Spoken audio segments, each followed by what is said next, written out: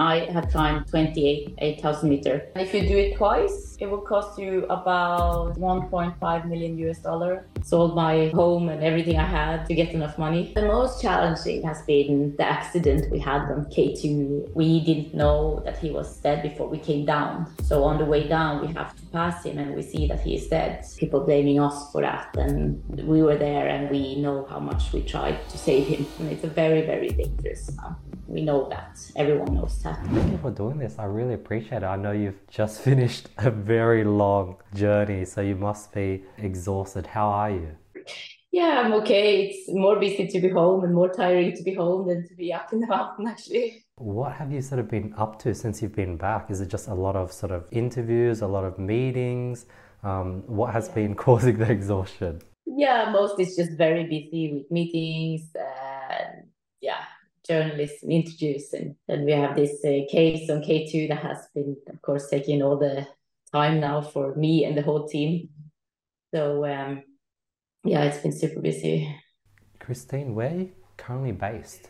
Well, I don't have any place. I sold my home and left for this project in 2022. So I don't have a home. But right now I am with my boyfriend in the middle part of Norway. I'm from the northern part of Norway myself, so my family is up north and we are in the middle part. That's beautiful. I think I was trying to think back on how I first came across you. I think maybe I was watching Nim Dai's sort of Netflix show, and then I saw him sort of do the 14 peaks, and then I started searching about other climbers, and I think that's how I came across you. I think you've broken some world records then as well, and then that's sort of how you came into sort of my field of vision. Yeah. What did you do before 2022, Kristin? I was climbing and did some ski expeditions. So I did that since I quit my job in 2019. And since then I have just been out and climbing and traveling. And then prior to that, in 2019, were you working? Were you like, what did you do for a living? And then how did you then choose to get into skiing and then get into climbing? Yes, I was a leader in a furniture company and I was working a lot for many years. And one day I got an email, and the next day I went to my office and I said that I'm quitting. And the next day I quit. And the plan then was to take 1 year off, but now it's already been 4.5. What was that email that catalyzed that decision? Yeah, no, it wasn't any big thing at all. It was just one small thing about like a warehouse. But it was just me realizing it won't be what I'm working for. Whatever I do here, it won't work. And I felt that for a while and then decided to quit. Did you have experience climbing mountains prior to 2022? Not really. I had been on Kilimanjaro in 2015 with my job. So I won this trip in 15, and between there I was just running in the mountains. I didn't do any high mountains or climbing. I was just running in the mountains and did skiing. Interesting. And what made you want to go for this world record? That came after my Everest and Lutze in 2021. So I did both of them then it was record time, 12 hours. And I was sitting in this quarantine hotel room in Oslo and had felt for a long time that this sport and this industry and this, it was very far from equal. And of course, I knew what NIMS did in 19, and I was thinking, okay, the best way to change something is to show that we are just as strong as the men are. And then I decided, okay, let's try to do it, and sold my home and everything I had to get enough money because it's very, very expensive. Then, I got the 12 last year, 2022, and didn't get the permit to the last two in Tibet. And then this spring we got it, and we made the two summits there first, and then the rest this year. So that was good. What was the process of getting the permits for those last two? And was there a reason why you didn't try to get the permit before, at the very beginning when you first tried? Yeah, we tried from the start, but this was early 2022, and COVID was still a pretty big issue. So we knew all the way because we knew NIMS also had problem with especially Shishikangma. So we knew this was going to be an issue. So we tried from the start to work on the visa.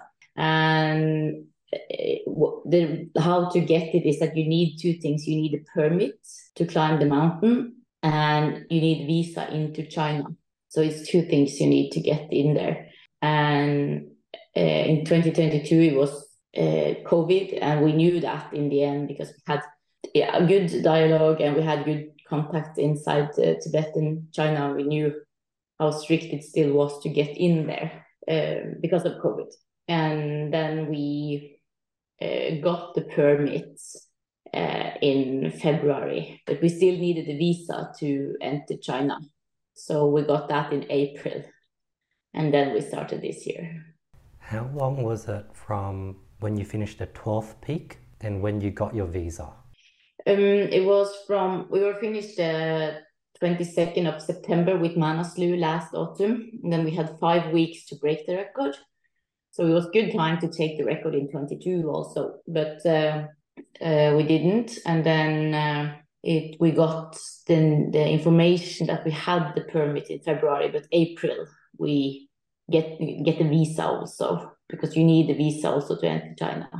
Wow. So that means you finished the 12th peaks on September, then you had the 6 months. No, actually, this would be around September, so 8 months. And then you did another 14. Yeah. Wow. How did you do that? Like most people would have been finished in September after doing 12 peaks, and in 8 months you did it again. Yeah, I know. It's been very hard. What was the hardest part of the journey, Christine? I think the hardest part has been all the other things, everything else that have happened, and all the logistic and all finding enough money for the project, and yeah, of course, all these other things that we have to handle with social media and yeah. So it's been more about that than the mountains. Of course, it's hard to climb the mountains too, but it's just like you get physical tired, so it's different. Christine, how did you go ahead and learn how to plan the 14 peaks, figure out the weather, the best timing, logistics, social media, getting sponsorships? Did you do that all on your own, and did you have experience doing that? Like, how did you do that in the last 2, 3 years? Yeah, no, I didn't. I just had to try and try and try, and it's been a lot of work to get it done, not just the mountains, but like everything else. And most has been just to try and to go around and ask and try to learn from the companies or from Sherpas or from other people that have got sponsorship. Or so it's been a very hard job and a lot of work to get it done. When you went about talking to companies asking for sponsorships, what was the story, or what sort of was a vision that would sort of allow them to see what you wanted and have them want to help you? Yeah, but it's very, very hard to get sponsorship to things like this. Very, very hard. It involves some risk, and this mountain isn't like the. If it was playing football, it would have been much easier. So yeah, it's not easy to get that, and I still have paid a lot myself to manage to do this. How did you go about choosing and forming the team you had, the Sherpa team? How did you meet them? Mm. Oh, it was a little bit coincidence. Actually, all of the how it ended. And 21, it was my first 8,000 meters. I wanted to go with like a very serious company. So I went with Garrett Madison in Madison Mountaineering, and he's great and very experienced. And I think that was a good place to start for me. And there I met the Sherpa that I climbed with in 2022, and he moved to another company. So then I decided to climb with that company, and we had a lot of problems with the company as we climbed and during the autumn. And in the end, they said they couldn't help me anymore with the permit and the visa to China and to the last two mountains. And I knew that NIMS did this project with 7 summit tracks. So last autumn, I changed to that company, and they said, okay, we can help you to get the permit. And at least we knew that they were able to do it in 19. And then I went with them, and I knew they had good Sherpas also. So in March, when we started to climb on Manaslu, I met Lama, the Sherpa I had this year, and he didn't speak much English at all, and I didn't speak Nepali or Sherpa, so but we understood each other. And after some times, we decided, okay, let's try to finish together. So yeah, so we decided to continue together. And of course, we don't know if you are able to finish together until the last mountain, because things can happen and one can get injured or get too tired or something. But yeah, very happy that we managed to finish together. That's beautiful. Besides, wanting to show that, women are strong and women can do these things, like what was that big push for you to sell your house and go all in, and you funded majority of this or like a large amount? Like what was that drive? Well, where did it come from? Yeah, right now I'm wondering myself. And I have, because it's been hard to do this 2 years in a row, not just like the physical hard and climbing them all over again. It's hard to climb this 8,000 meters, but also like to be away from my family for the second year and missing like Christmas and national holidays and missing so much home also. So it's been very hard to do it twice. It has. How do you think, or what allowed you to do it in such a quick period, doing the 14 peaks in around 90 days? Was it just great weather, great team? What was the thing that helped you the most? I think the most thing, like the main thing, is to be a good team, because it's a teamwork to make it happen. And if you're not like a really good team, you won't make it for sure. And it also, of course, it's me and Lama, but it's also the team that we have in base camp and the team we have in Nepal and the team we have in Norway, because it's so much more than the climb that needs to be organized and fixed and planned and logistics. So we need a good team also on the ground. That's beautiful. And then, Christine, what's sort of, I know you sort of do a lot of running, and that's sort of the next chapter, I guess. Tell me a bit about running and then sort of your upcoming next chapter. Yes, I love to run, actually, more than to climb and ski.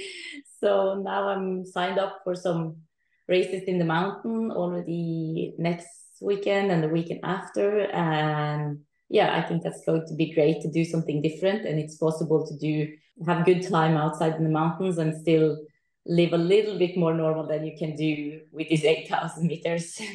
How do you sort of handle, or how have you been handling sort of maybe the stress or pressure? Has it been tough getting back into normal life? Like, has that been, or what's been challenging, or has it not been challenging?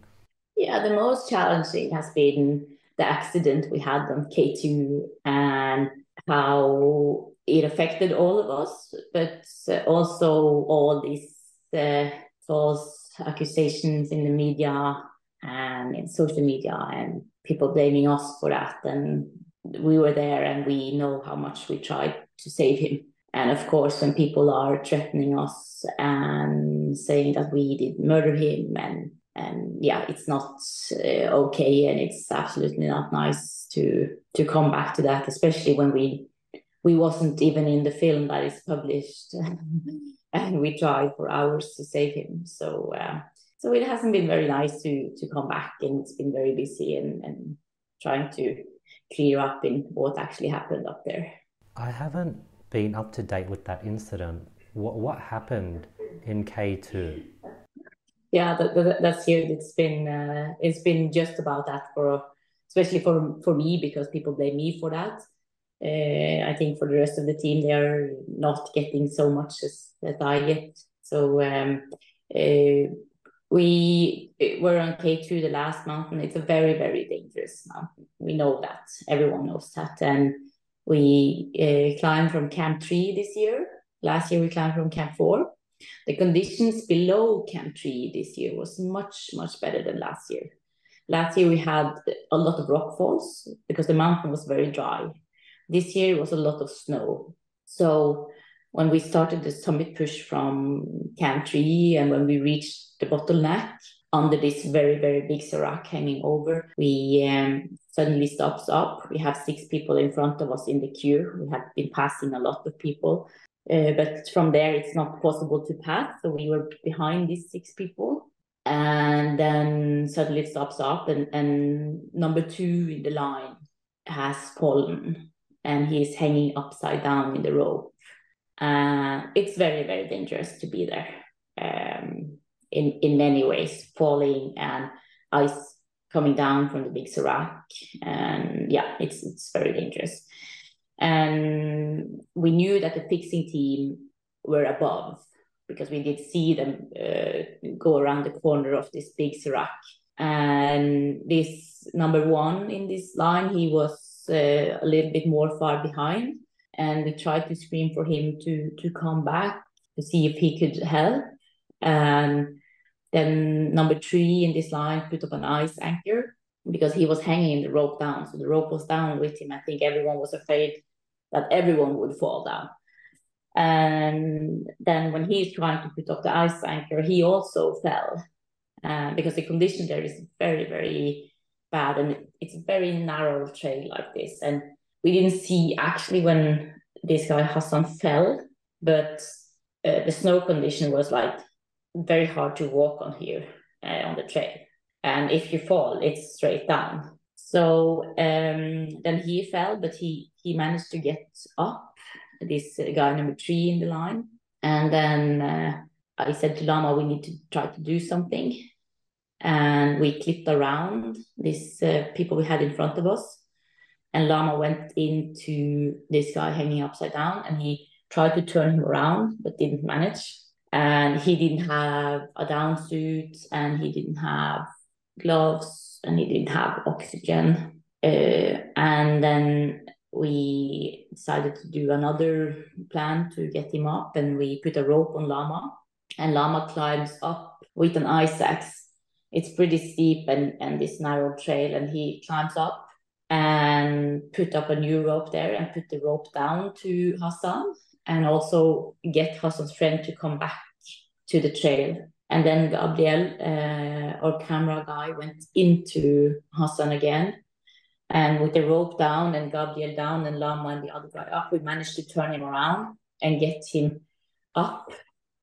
At this point, we have been there already 1.5 hours about.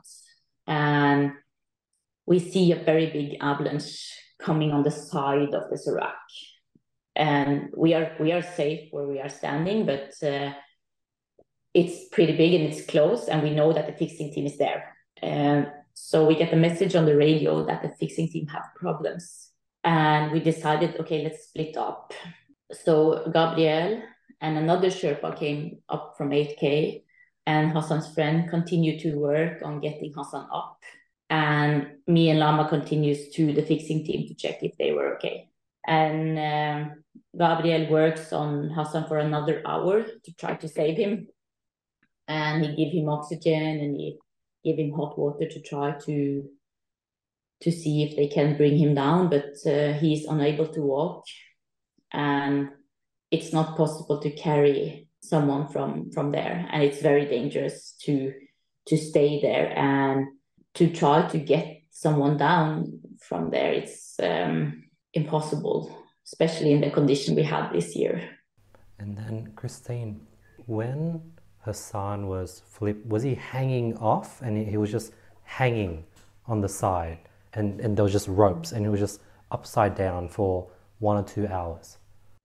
Yeah, we think he was down for 1 hour about before we managed to get him up. So it looks like his harness was down, like on his around his feet, not around his hip, and it looks like the rope was twisted around his legs, and it was in the middle of the night. It was totally dark, so it wasn't so easy. But we saw him. He was close to us, and it looked like he fell about 5 meters down. And from the trail here, he was hanging and probably 3, 4 meters in.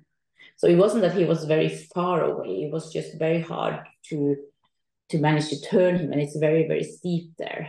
So it's probably the hardest place to save someone on K2, and it's a very dangerous mountain. And we know what happened there in 2008 when 11 people died. The first one that died, he died when he clipped around, the Norwegian climber actually, and we had to clip around to get him. So it's not like it's very easy to just carry him and clip around all people coming up.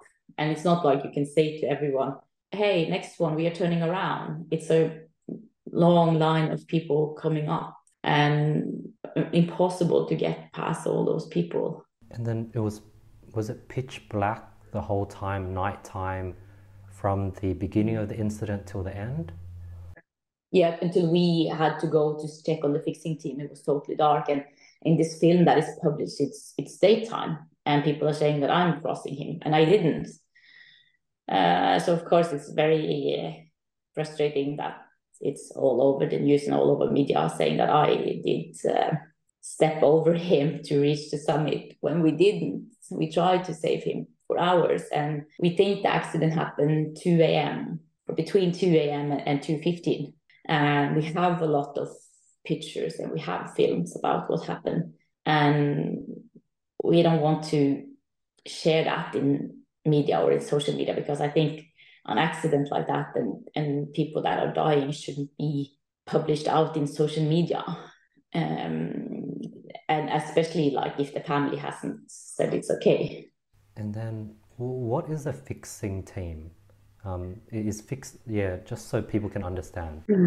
Yeah. So in Nepal, on this 8,000 meter, it's very often organized by the tourist office, the Ministry of Tourism in Nepal. So the companies in Nepal, they apply for getting the permit to fix on the mountains. And when we climb on a mountain in Nepal, everyone pays a fixing a permit fee, and in that permit fee, the money goes to the company that gets the permit to fix. So in Nepal, it's very organized. In Pakistan, it's not that organized like that. So when we come to K2, we know that we have to help them fix for sure. And other Sherpas and another friend of me was fixing up to Camp 3, and then it's less organized. And when we come to Camp 3, they are finished fixing to Camp 4. So to reach the summit, we need to help on the fixing. And we send the best Sherpas we have for that. So or not in the whole Seven Summit team, but in our closest team, it was me and Gabriel and another climber called Nima. He's from Nepal and 17 years. So, and the three of us, we have 3 Sherpas, and probably the strongest Sherpas in the world. They are like really, really good. And they have been fixing on many mountains. Many of these have been fixing on Everest since they were very young. And they are like super good climbers. And for us, we know that they are capable of fixing the whole mountain themselves, because they are like amazing strong. They are well equipped, and we send with them extra oxygen because fixing takes longer time. So when we are in Camp 3, we say, okay, we are 3 very good climbers and we have 3 very good Sherpas.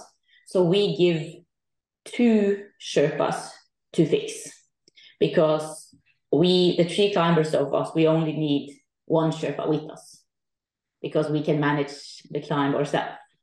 And it's like that up, that if you're going to stay up on a mountain like K2, you have to be responsible for yourself in the end. And we sent Ming Tenba and Makba hours before us to start to fix from camp 4 and up.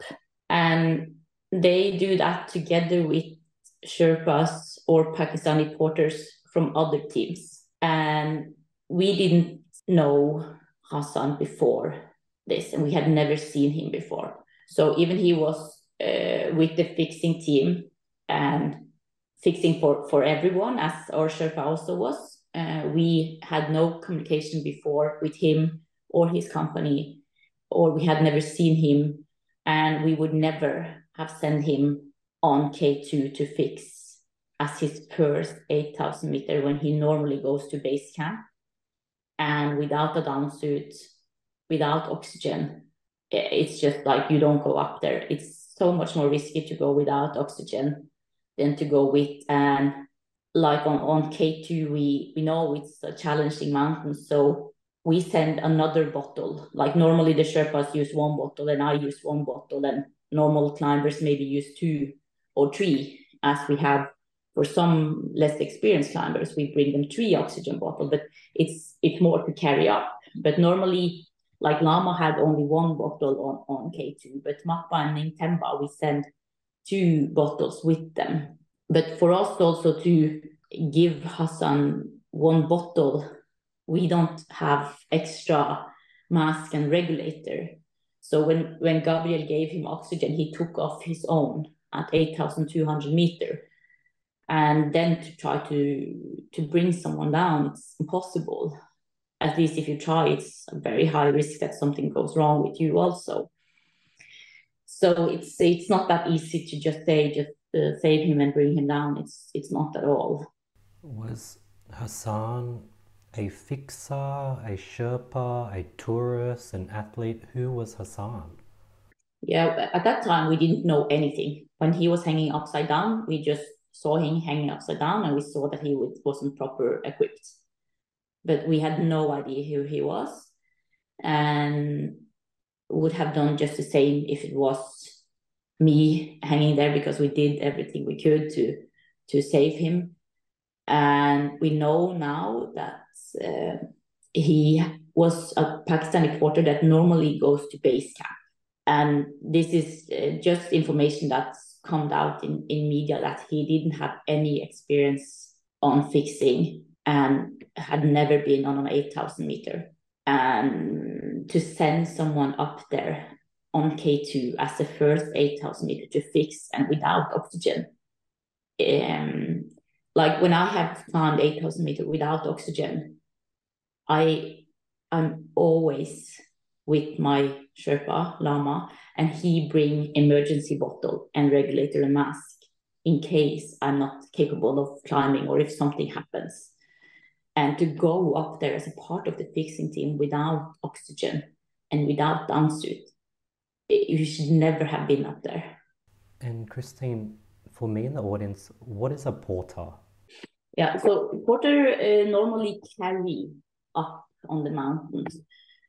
And some of the porters carry to base camp. It's a long trek into base camp, so normally they carry in there. And high altitude porter carry from base camp and up. And sometimes we can hire a Pakistani porter to help us to carry, for example, to camp 1 or camp 2, and then they go down. And some people use Pakistani porter to the summits, but we have Nepali Sherpa to go to the summit with us. So it's different, and the Nepali Sherpas are, as I see them, stronger and more experienced. Yeah, I think the porters are okay to use to base camp and maybe to the lower camps, but not on the higher camps if they doesn't have like a lot of experience. I know one Pakistani porter that has been with. He hasn't been a part of our team, but he has been on the summit to get like the same time as we have been, and he is very, very capable and very strong, but he has a lot of experience. And then, Kristin, what is the Sherpa's role? You know how there's 3 climbers, 3 Sherpas, 1 for each? What's their role? Yeah, it's a little bit different. Some people go with more Sherpas, and some people go with one, and some actually go without also. I'm not going without. I think it's much more risky to go without a Sherpa, because I think it's always safer to be a team up there. You never know if an accident happens or if you don't feel good. So it's like a little bit depending on what you want and how strong you are. And of some of the climb I have done this year, we need more Sherpas, and it's like when we have been on some of the mountain where it's just been me as a climber, like no one else. We need a bigger team of Sherpa. So we have been from just me and Lama to maximum five people, like five Sherpas. So it's a little bit depending on the mountain and how the condition is, and do we need to fix rope all the way? Is there other people on the mountain that makes like the fixing easier to do with other people and other Sherpas? So yeah, depending on that, it's they are like Lama, my Sherpa. He's like amazing strong. He can like carry so much, and he's super fast, and he's very very technical, and of course he have the equipment he needs to climb, and yeah, just a very very strong, and like I have never seen a stronger Sherpa actually, and than he is, and like super super good climber. He's like super technical and been fixing so much, and yeah, knows the mountains. Got it. So that means the Sherpas does everything from carry the equipment, fixing, helping put ladders and basically just guide the climber. Yeah, I think it's also depending on like how much guidings do the climber need. Some need help with some things, and some need help with other things. I think for me and Lama, because we are very experienced and we have been like super fast, it's more about being a good team together. And also on many of these mountains, since it's only been us, we have to carry more. And when it's just the two of us, it means I also have to carry. And on 8 of these 14 mountains, we have been first on the summit for a year. And that means we have to fix, and we have to break trails, and we have to navigate to reach the summit, because most of the summit push we do in the dark. We start in the evening and we summit early morning.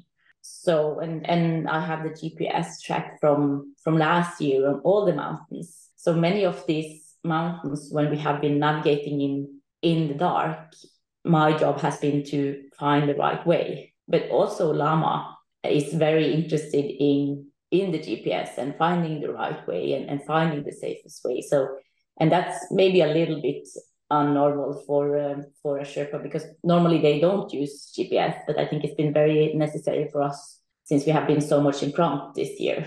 That's amazing. So were there any mountains where you and Lama were fixing? So that means you were going in blind, not knowing, you had to do it yourself.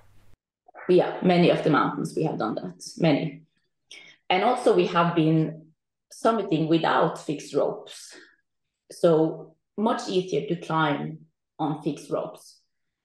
But when it's just been me and him, and we know it's possible to climb without fixed ropes, we use a main rope between us and climb with ice axe. And we have done that on several mountains also this year. And of course, it's much harder, but we don't need to fix. We don't need to carry rope up, and it takes much longer time when we fix. So of course it's different, but some mountains we have also climbed with just main rope. Wow. So when you're fixing, you have to carry rope and you lay it out, and then now you can easily just follow along. When you main rope, what does that mean? It means that we have just a rope between us. So that means that we cannot just pull ourselves up with the rope. We have to climb. So when it's like that, Lama climb and I secure him, and then I climb and he secure me. And as that, we continue up. and it's much, much harder, and you have to be really awake, because if one is falling, you have to hold him. So it's totally different climb. Much easier to climb on fixed ropes. How many times, or were there times where you fell and then the other person is just holding and you had to get, is that common or rare? It's not so normal to climb on main rope. But we had one accident falling, and we were three in the rope, and the other Sherpa, not me or not Lama, he fell. But we managed to have him. When Nims died, did it, was it all fixed or were there also some mountains where him and the team had to do main? I think it was just the same as we had. I think so. I'm not sure on all the mountains, but I think it was just that we also, some they had to fix ropes, some they went with main ropes, and some it was already fixed. And then let's say there's four climbers. The first two people are fixing the number three and number four and number five. Are they able to pull on the rope as if it was fixed or the same? Yeah, so we have to wait when they are fixing, and they need to be finished with that length of rope before the climbers can come to next. So that's why when we climb behind the fixing team, it takes much more time. So that's why we let the fixing team on K2 start hours before us. So at least they were across the bottleneck when we were coming up there, because we don't want to be stuck in the bottleneck. And now we were, because of the accident, we were stuck there for hours. How many other teams was on K2 besides your team? I'm not sure how many different team it was, but it's many different teams. Wow. So it was many different teams and it wasn't fixed yet. Yeah. Wow. And then what happened after? Did everyone have to go back down? Actually, we'll bring it back. So when Hassan came up and you guys brought him up, was he just exhausted, no energy, and he couldn't move? What happened? After 1 hour of hanging, you got him up. Could he not stand? Yeah. Because we already had left me and Nama to go to the fixing team to check if they were okay. So, but he was all up on the trail. Gabriel got him up there, gave him more oxygen, and he was unable to walk. He was alive, but not in a good shape. And Gabriel was running out of oxygen, and his Sherpa was in front of the fixing. So he needed to catch up to get his oxygen bottle. And for him to turn around there and go down, it's almost impossible because of all these people coming up, because then he have to clip around in this very dangerous area. So it's better to go up and get on the, I shouldn't say the safe side, but not under the Serac anymore, at least. So I texted my team home and said, we have problems. And they called to Seven Summit Tracks, the company. And on the radio, we have radio contact inside our team. And base camp had got message that everyone was okay in our team. So on the summit, when we reached the summit after many, many hours, about 14 hours in total, almost 14 hours, I called my team home and I tell them about what happened, because they only got this message from me that we have problems. And they also saw that the GPS track was stopping up in the bottleneck. So on the summit, I called them and I asked, and I tell about the accident, and I asked, have you got any news about how he's doing? And they said he's fine. And Gabriel came up and catch up with us on the summit. And I also asked him, did you manage to get him up, all up to the trail? And he said yes. And I said, is he alive? And he said yes. But he's in a bad condition, he's in bad shape. And when Gabriel had to leave him, there was still other Sherpas and people working with him to save him. So it's absolutely not true that it wasn't tried to save him, because it was. We didn't know that he was dead before we came down. So on the way down, we have to pass him and we see that he is dead. And we didn't have any idea before we saw that. And it's not possible to carry him down from there. It's never. If he was below, maybe, but he's in the bottleneck and very challenging condition and no chance to carry him. When you said you went ahead to check on the fixer and the fixer was his Sherpa, and the Sherpa, he couldn't come back to give him oxygen because there's too many people coming up. So there was many people going past him and no one could save him. Yeah, it's impossible to carry, and it's not like on Everest you have place around, like almost wherever you are on Everest you have room around to be 4 or 6 people to carry, like all the way on Everest. And on here you have no room for that. It's a very steep side on this side, and you have this serac hanging over, and the trail is like super narrow and very hard to walk on that this year because the snow was so bad. So it's not easy, and I know like in 2008 when they tried to rescue someone from below the bottleneck, not in the bottleneck but below, they also fell and more people lost their life. And it cannot be 6 people around here. It's like one in front and one behind. That's everything. So yeah, it's not possible to get him down. And when you went ahead to check on the fixer to see if they were okay, did you continue helping them fix? Did you wait and sort of just continue going up? What happened when you went around to check on the fixer? They wasn't very far away, but we didn't see them when we were working with Hassan, and the avalanche came on the side.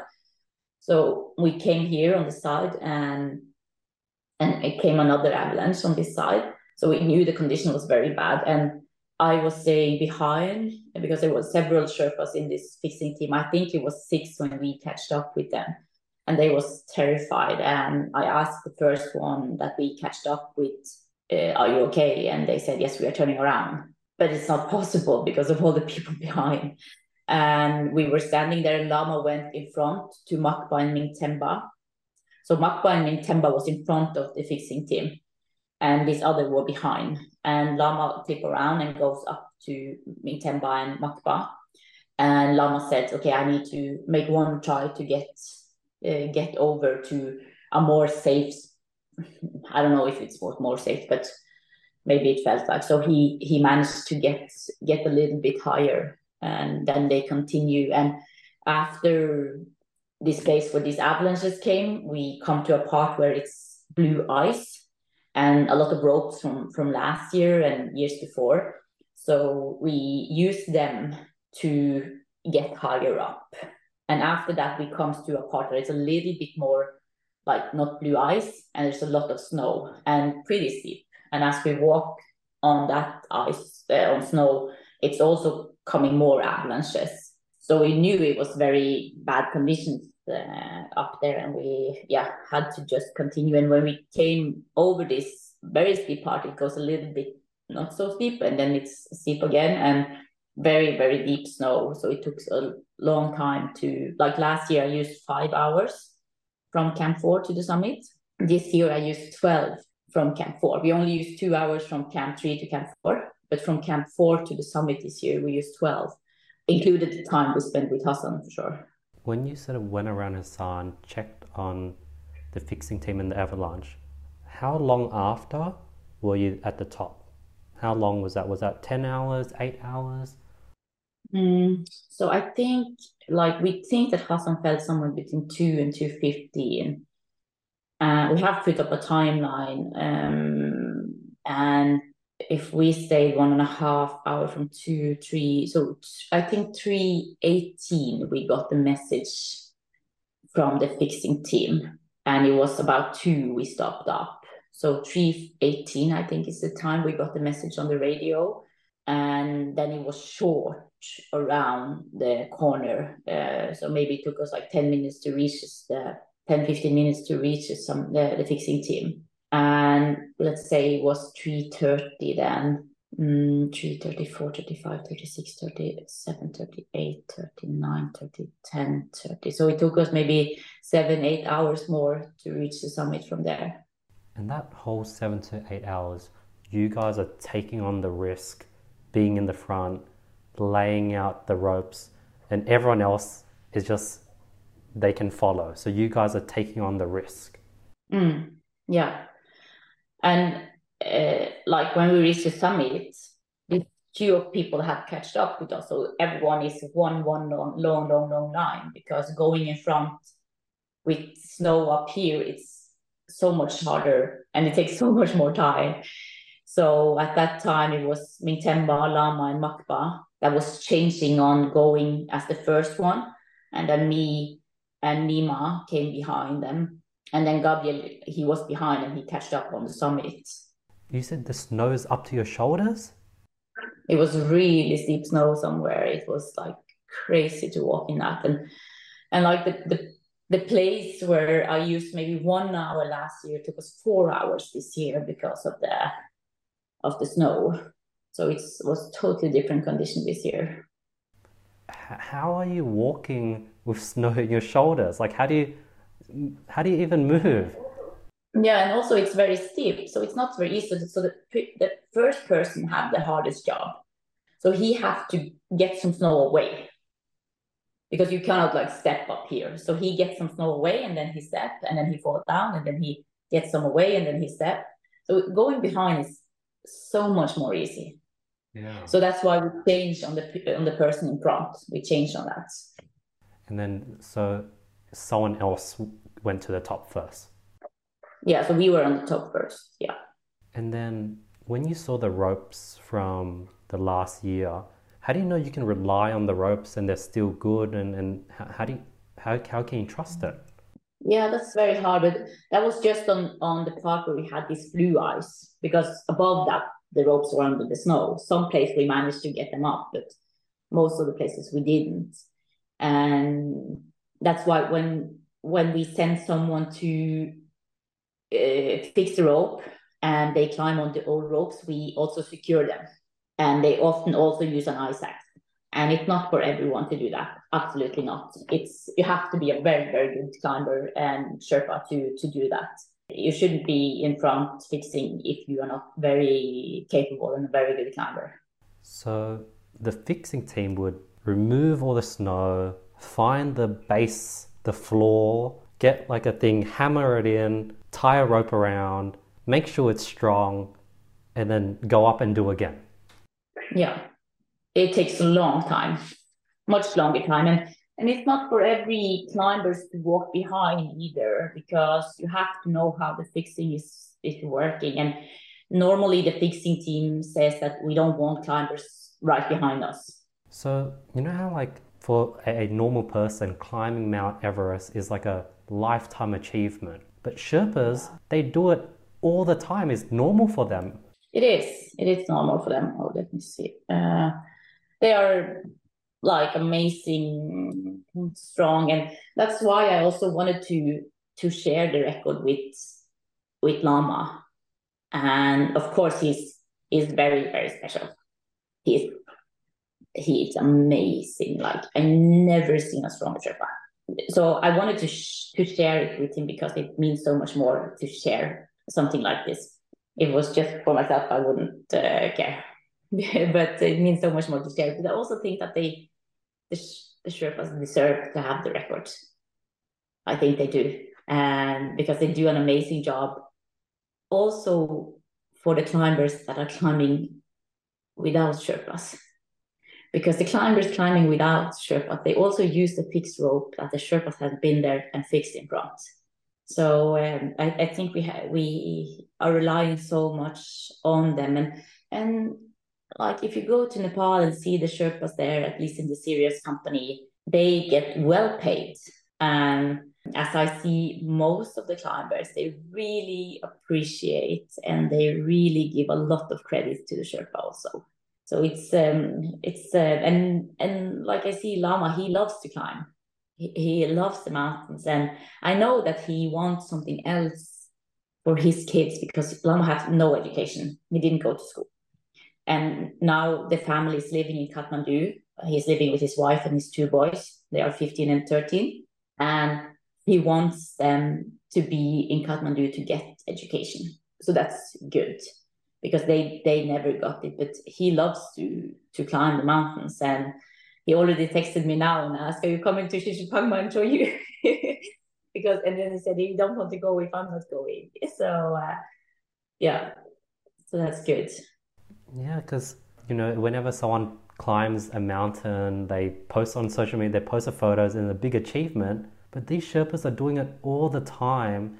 They're like professional athletes. They are.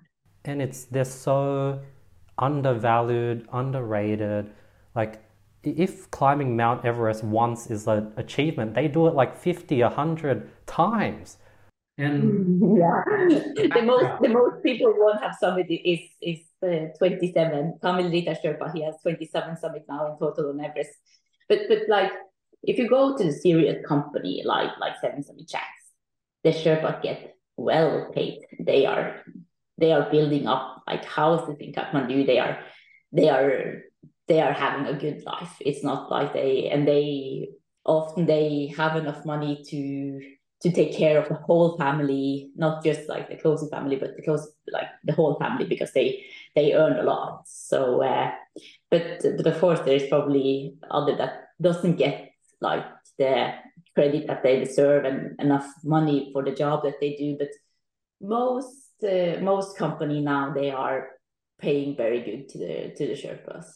what do you think it is? Like, what makes a strong Sherpa? Do you think they're physically strong? Is it mental? Is it it's in their blood? They enjoy that they're born and raised. Like, what? How are they so strong?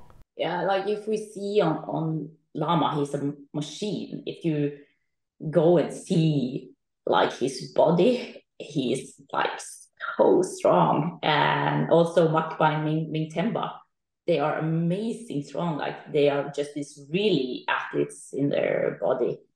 And of course they are very used to the altitude, but we also see like how technical they are, like how much energy do they use to climb this more technical part of these mountains, because most of these mountains they are not very technical, but you have parts where it's more technical. It's a lot of just walking in snow and steep, but not very technical. But some parts are more technical, and we see how fast do they manage that part. And of course, that's for the climber too.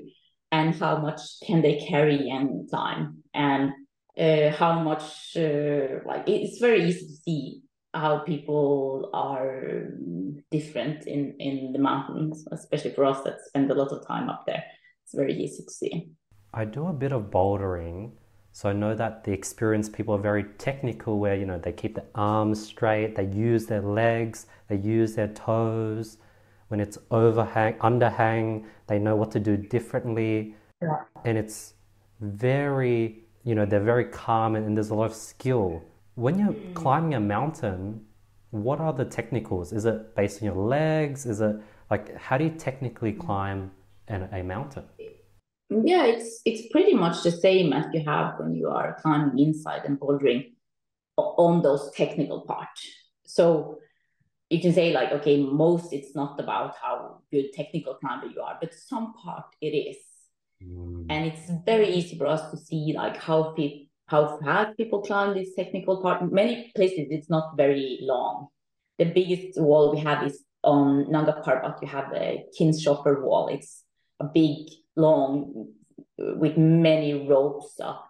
But most it's just short parts. And how fast you climb up there is very easy to see difference from like how fast you do it and how much energy it costs you to climb this technical part. But of course, we have a very heavy backpack many times, and that makes it different. And of course, climbing on higher altitude also makes it very different. So it's easy to see how like it's much more easy if you are a good technical climber. Have all the mountains, or how many of the 14 peaks has been successfully climbed without oxygen? I think all have been climbed without oxygen now. Not me, but all have been climbed without oxygen. Not many people, like for example on Everest, it's a few people that have climbed it without oxygen. But yeah, like it's possible. But I think if you see in general, 90-95% goes with oxygen. Got it. And with mountains like Mount Everest, Christine, it's so crowded. How do you do your challenge there? Are you clipping ahead and overtaking people? Are you picking the time where it's not crowded? What is your strategy? Mm. Yeah, I think I have 3 summits on Everest now, and 2 of the summits it's been with 0 people. Oh. So I think it's a little bit blown up in media about how crowded it is. Of course, it's people there. If you go in the season, and I think if you go to 8,000 meter in the season, you have to expect people and you have to accept that. And if you want to climb alone, there is plenty of mountains where you can be totally alone. And as we climb, I see that most often it's not a problem, and most people are taking care of each other and helping each other and are being careful to each other. So if someone is walking faster, normally it's no problem, and it's just like a few places like K2 on the bottleneck where it's not so easy to pass, and Hillary step on like it's small parts on all the mountains where it's not possible to pass. But most of the places it's room to pass somewhere. Wow. Thinking back to K2, does that mean Hassan is just still there today? He's just standing there. No one can do anything. He's just there. Yeah. But what probably will happen sooner or later is that ice from the Serac will bring him down. And We then saw like a main difference on the Serac compared to last year. It's changed a lot. It's coming ice off the Serac and it's getting warmer and warmer, and it's very likely that at some point ice will hit him and bring him down. He's just sitting on the trail now, or like, yeah, he's on the trail now. And there is dead people above the bottleneck also, but it's not possible to get them down. There was an accident there last year, a guy that died below, and he was carried down this year, but he was much, much lower on the mountain. He was just above Camp 2. and then when the ice melts and the ice brings him down and he falls down, does that mean all the ropes, everything that's fixed, will go down and then the next person has to refix everything again? Yeah, yeah, for sure. So on the accident in 2008, I shouldn't say it's a good movie, but it explains a lot about how dangerous this mountain is. So if you haven't seen it, you should see the summit. And the first accident that happens, 11 people died that day in one day. The biggest tragedy on K2. So the first guy, he dies when he tried to clip around Cecilia Skog in the bottleneck and he fell. And the next accident that happens there is that they are trying to carry him down from below, much lower. They are four people are trying to carry him down, and they fall and they die. And the last accident, or maybe not the last, but much later, Cecilia and Lars summited 5 p.m.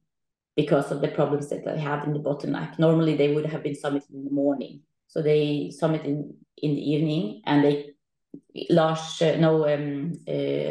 had turned around. He didn't manage to go to the summit, but Lars and Cecilia did. So when they catched up with Rolf again, they go together under like the base rack in the bottleneck, and they are in the same rope, and the ice block comes down and hits Rolf, and the rope cuts like this, and the people above, when they coming down, there is no more rope there. So more people die because there is no rope in the bottleneck because it was cut by this ice block that came and took Rolf. And of course, Rolf is gone, like immediately gone, because of this ice that hit him. And Cecilia and his wife was just meters away, and Lars also. And they managed to get down, but Rolf is gone. And then do they have to undo main rope down? How do they get down when the rope they came up with disappear? Yeah, it's very, very risky. But like when we put up the rope, we have an ice anchor and then a rope and then an ice anchor. So if it's cut here, they need to manage to get to another ice anchor until they are on a new rope. But it just says a lot about how dangerous it is to be there if ice is coming, because it like the rope is just poof. It's not like you get some snow over you and the rope is still there and you survive. You're totally finished. Christine, when you're climbing mountains, do you have any control? Because like if an avalanche comes, like there's not much you can do. Can you like check the weather beforehand? Can you look and physically see? Is it like, do the experts have any control, or are they also reliant on luck? Well, it's a very good question. I have climbed 8,000 meter, and I don't think it's just luck. I think it is a little bit of experience and being in a good shape, but it's also like you have to follow the weather forecast, and you have to be like you have to have a plan, but you have to be flexible with that plan because the weather can change. We can like not be able to summit, and we have to go down and try another time. And of course, I think a main thing is to be a good team together. It's a teamwork to make it happen, to be safe. Now, let's say you climb on a day where it's perfect weather and an avalanche just comes because it was gravity and it was going to fall, but the sun melted a bit, so now it's falling and it falls directly towards you. What can you do? Yeah, you can try to get away, but many places it's no place to go if an avalanche comes. So I think good things to avoid avalanche is that you have to know a lot about the mountains and the snow conditions and when avalanches often comes. So if it's been a very heavy snowfall one evening and the next day look great with nice weather, you have to avoid the avalanche area until the snow has come down. So maybe it's great weather, but you have to wait one day for the avalanches to come. So it's not so, it's not just like, okay, it's snowing, we have to wait. You have to know when it's avalanche risk and where it is. And some places we know that, okay, here it's still a risk. So here we have to be very fast and we have to be one by one, not many people on the snow condition. And yeah, you have to be awake and know the mountains and know the snow. No, Christine, climbing the 14 peaks, can any fit young person pay a lot of money, get the best Sherpas, and do it themselves? Or do you have to require some training as the climber? Yeah, I would absolutely recommend to have training, like technical training, and it's not like everyone can do it for sure. I'm sure, but you also have to be in a physical shape to do many days after each other. That is very long. Like when we did the 9 mountains in Tibet and Nepal, we did 9 mountains in 45 days. We had one summit every fourth day, and normally it takes you 6 to 7 days to summit and get back to base camp. So you have to be in a very good physical shape, and you have to be ready for maybe 8 hour one day, and then you sleep a short night, and then you do maybe 7 hours, and then you maybe rest for 3 hours, and then you do 24 hours. And the next day you move to the next base camp, and then you start to climb again. So of course it's not for everyone, for sure. How are you climbing for like 24 hours? Like, I'm just thinking of, maybe I had a long 10-hour day and I'm driving and I'm getting tired and I'm trying to stay awake, but and I'm struggling and I'm relaxing in my nice, comfortable car, but you're climbing for 24 hours. How? It's very hard. It is. So your body has to be ready for that. So I don't think people should start out on 8,000 meters without a proper solid ground training for this. And it's not like sometimes I've been so tired, I feel I'm climbing and sleeping at the same time. And yeah, it's been like I've been twice in hospital in the fall in the spring because I was just too tired and too dehydrated. No, it's not very easy to do that, and you have to be in physical good shape. And what we see on typical mountains like Everest, where pretty normal people comes in, and for me that's okay. Let people climb. Yeah, I think it's good. But what we see is they are capable of one long day and 2 long days after each other. But when you're doing 3 and 4 and 5, yeah, you see people get more tired. What type of food are you eating? Like, how do you absorb enough carbs and calories because you're exerting so much energy? Yeah, you lose a lot of weight. So for me, it's always important to have some extra kilo before I start. So I'm capable of doing that. But the main thing is to drink enough water. because if you get dehydrated up in the altitude, it's very dangerous. So you have to make sure that you drink enough. That's more important than the food. Wow. And then Kristin, you would climb up, you'll climb down, and instantly you would fly to the next location. Is it pre-booked? Do you just buy the ticket when you go down? Is your team handling that? Do you get like a helicopter? Yeah, the team is fixing that. So they have to be in contact with us the whole way to make sure. And sometimes it's a helicopter in between the base camps, and sometimes it's walking. It's not always flying in between. It's also like we did on Gashadrome. We summited there, came back to base camp one evening, and then we next day was walking for 12 hours to reach the next base camp. And then we rested some hours in base camp and we started to climb. So you have to be prepared for that. After you finished the challenge, or were there mountains that you finished where you just slept for like 20 hours? Does that happen? Does your body catch up and sleep for 24 hours? Not like 24 hours. We have normally no time for such long, but for me, I'm so used to it. So I need one long night, and then I'm pretty fine actually. Wow.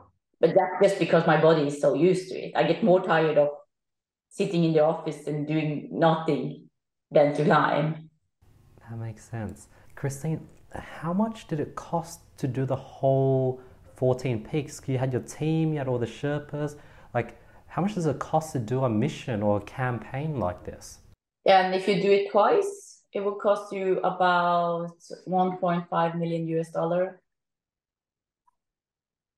Crazy. That is insane. What was the most expensive part?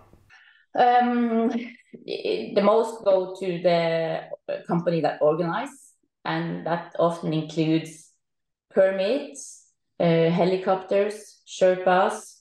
We also pay for each mountain. We pay for equipment to the Sherpas to make sure that they have what they need, because they need to like be well equipped and they need to be paid good. And we also give them summit bonus, so they get extra. And yeah, base camp service, food, oxygen, yeah, many costs that make this very expensive. Yeah, because I haven't done enough research, but like climbing Mount Everest, there might be packages for like 20, 30, 40, $50,000.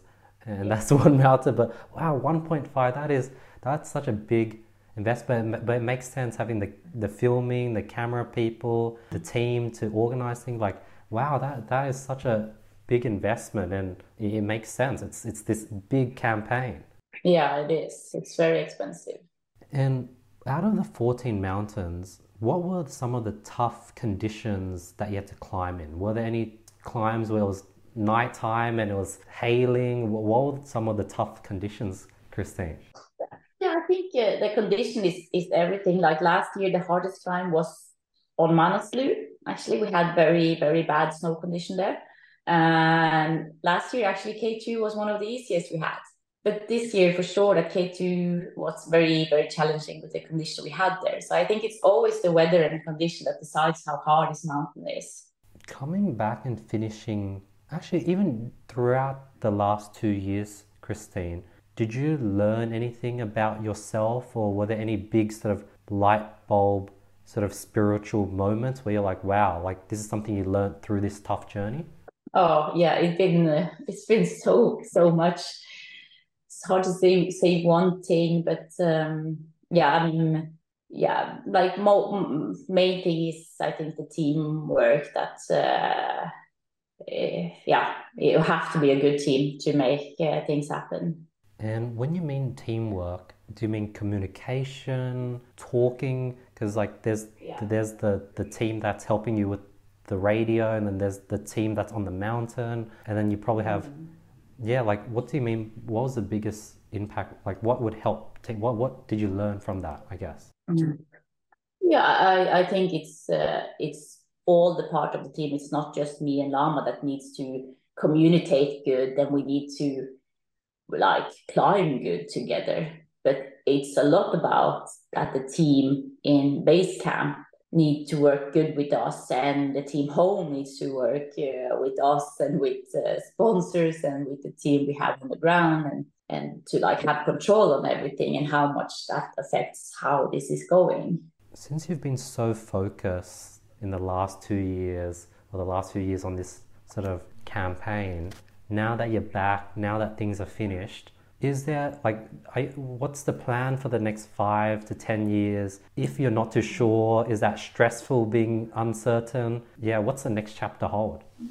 And yeah, I'm totally finished with the climb on the high mountains for sure, but I'm going to do some more running in the mountains. And yeah, I will be working on speeches for sure and to get the story out. And also, it will be a book, and we're also working on a documentary. So, we have been filming the whole way. So, it will be a film also. I think it will take more than 2 years to get it out. So, I guess the next 2 years will be busy with this project. And yeah, let's see after. I'm not sure. And then, Christine, have you been learning yourself on like finding the right team for the film, finding the right publishers to help with the book? And then sort of, Yeah. have you been just basically been an entrepreneur and a business person trying to figure everything out yourself? Yeah. So you have to do that, but I also have a very good manager and a very good marketing team, so they are taking care of a lot and trying to hold control of my calendar and everything that's going to happen and happens now, and who is important to get an interview with and who is not. Yeah, it's great to have them. And then I remember, I don't know if maybe your marketing team was on it, but I think we reached out to you on LinkedIn and then you replied and sent me the email of your team. I don't know if that was you, but you were like quite active on socials throughout this tough journey somehow. Yeah. Yeah, so of course we have to do some social media and things also, but I think now we will just keep it quiet for a while because it's been so much negative and so much people blaming us for the accident, and yeah, we just need to let it calm down a little bit. Yeah, because I think when I messaged you, it was maybe a month ago and you haven't finished it. So you must have been somewhere in the mountains in transition, but you're still replying and on top of your messages, which is quite surprising. Yeah. Yeah, we have to try to keep up with all the messages that we get in there, and sometimes we have signal in between mountains, and like in Pakistan now, we was waiting 12 days for permits, so we had some time down there to work, and yeah, so it's okay. That's cool, yeah, because I think I've even seen like some articles or you did some interviews, maybe I don't know if it was in between, but you were like active, you were like working in the middle of your challenge. Yeah. We have to do something in between also. Christine, tell me about mountain running. I know like about marathon running, I know about hiking, but mountain running is different. Yeah, it is. And now I'm going to run, it's called the Sherpa Stairs Up. So it's very short, just very steep, going in a stair up. And the next weekend I have another short, just very steep, and then a longer, a 50K in the mountains. With yeah, so but I think for me it's better the longer it is because I've been having so much long sessions now, so I think that's better than the short ones. So I really love to run in the mountain, and for sure I'm going to do more of that. Do they have competitions for mountain running? Is there like an industry for that? Yeah, so it's either this sky running or trail running competition. It's a lot of that, so I will do more of that for sure. I'm curious, you know how people do marathons, and since you've climbed so many mountains, is that easy for you now?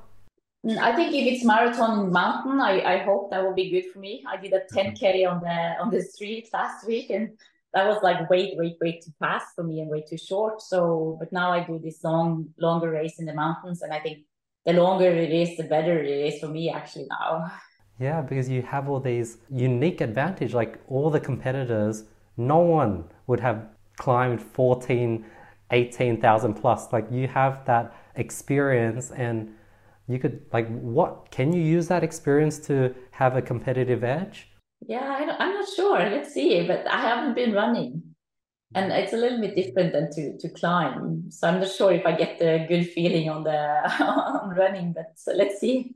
Prior to when you quit your job, were you into running or climbing? Did you have much experience in those two things? Not so much climbing, but I did running and skiing in the mountains. So I done that a lot before in a lot of competitions with running in the mountains and ski racing and also. So I will do more of that in the future now. Christine, a lot of people who are watching, we have an entrepreneurial business audience. Some people that might be working in a 9 to 5 and they're not that passionate and they're scared to take that leap. What advice do you have for them? I think it's just to jump out of it. And many of the reasons why we don't do that is that we are worried about how will we get enough money to manage. And normally, at least if you live in Norway, you will survive, and it will make some difference that you will change, and that will probably or hopefully get you in a place where you want to be, and you can still earn money, so you will survive. But we are capable of surviving and changing much more than we believe. We just have to jump. I know your long-term focus is like the book, the sort of speeches, the movie. What's your main goal and focus in the next, say, 3 to 6 months now that you're back? Yeah, now it's just to get enough money to pay the bills. So it will be speeches and things like that for sure. Yeah. That's awesome. And any recent discoveries, especially now that you've from that challenge, that you've implemented to your day-to-day life? Well, I'm not sure yet because it's been like unnormal situations since I came home. So let's see in a couple of weeks how it turns out. Thank you so much, Christine. I really appreciate your time today. Christine, where can people follow you, find more about your journey, and sort of get more of you? Yeah, so it will be on LinkedIn and Facebook and Instagram and also my homepage. And hopefully you can see the film and read the book out soon also in like a couple of years. Thank you so much, Christine. I really appreciate it. I could see how passionate you are with sort of your mission, especially with trying to show that, you know, what women can do, and you got the record.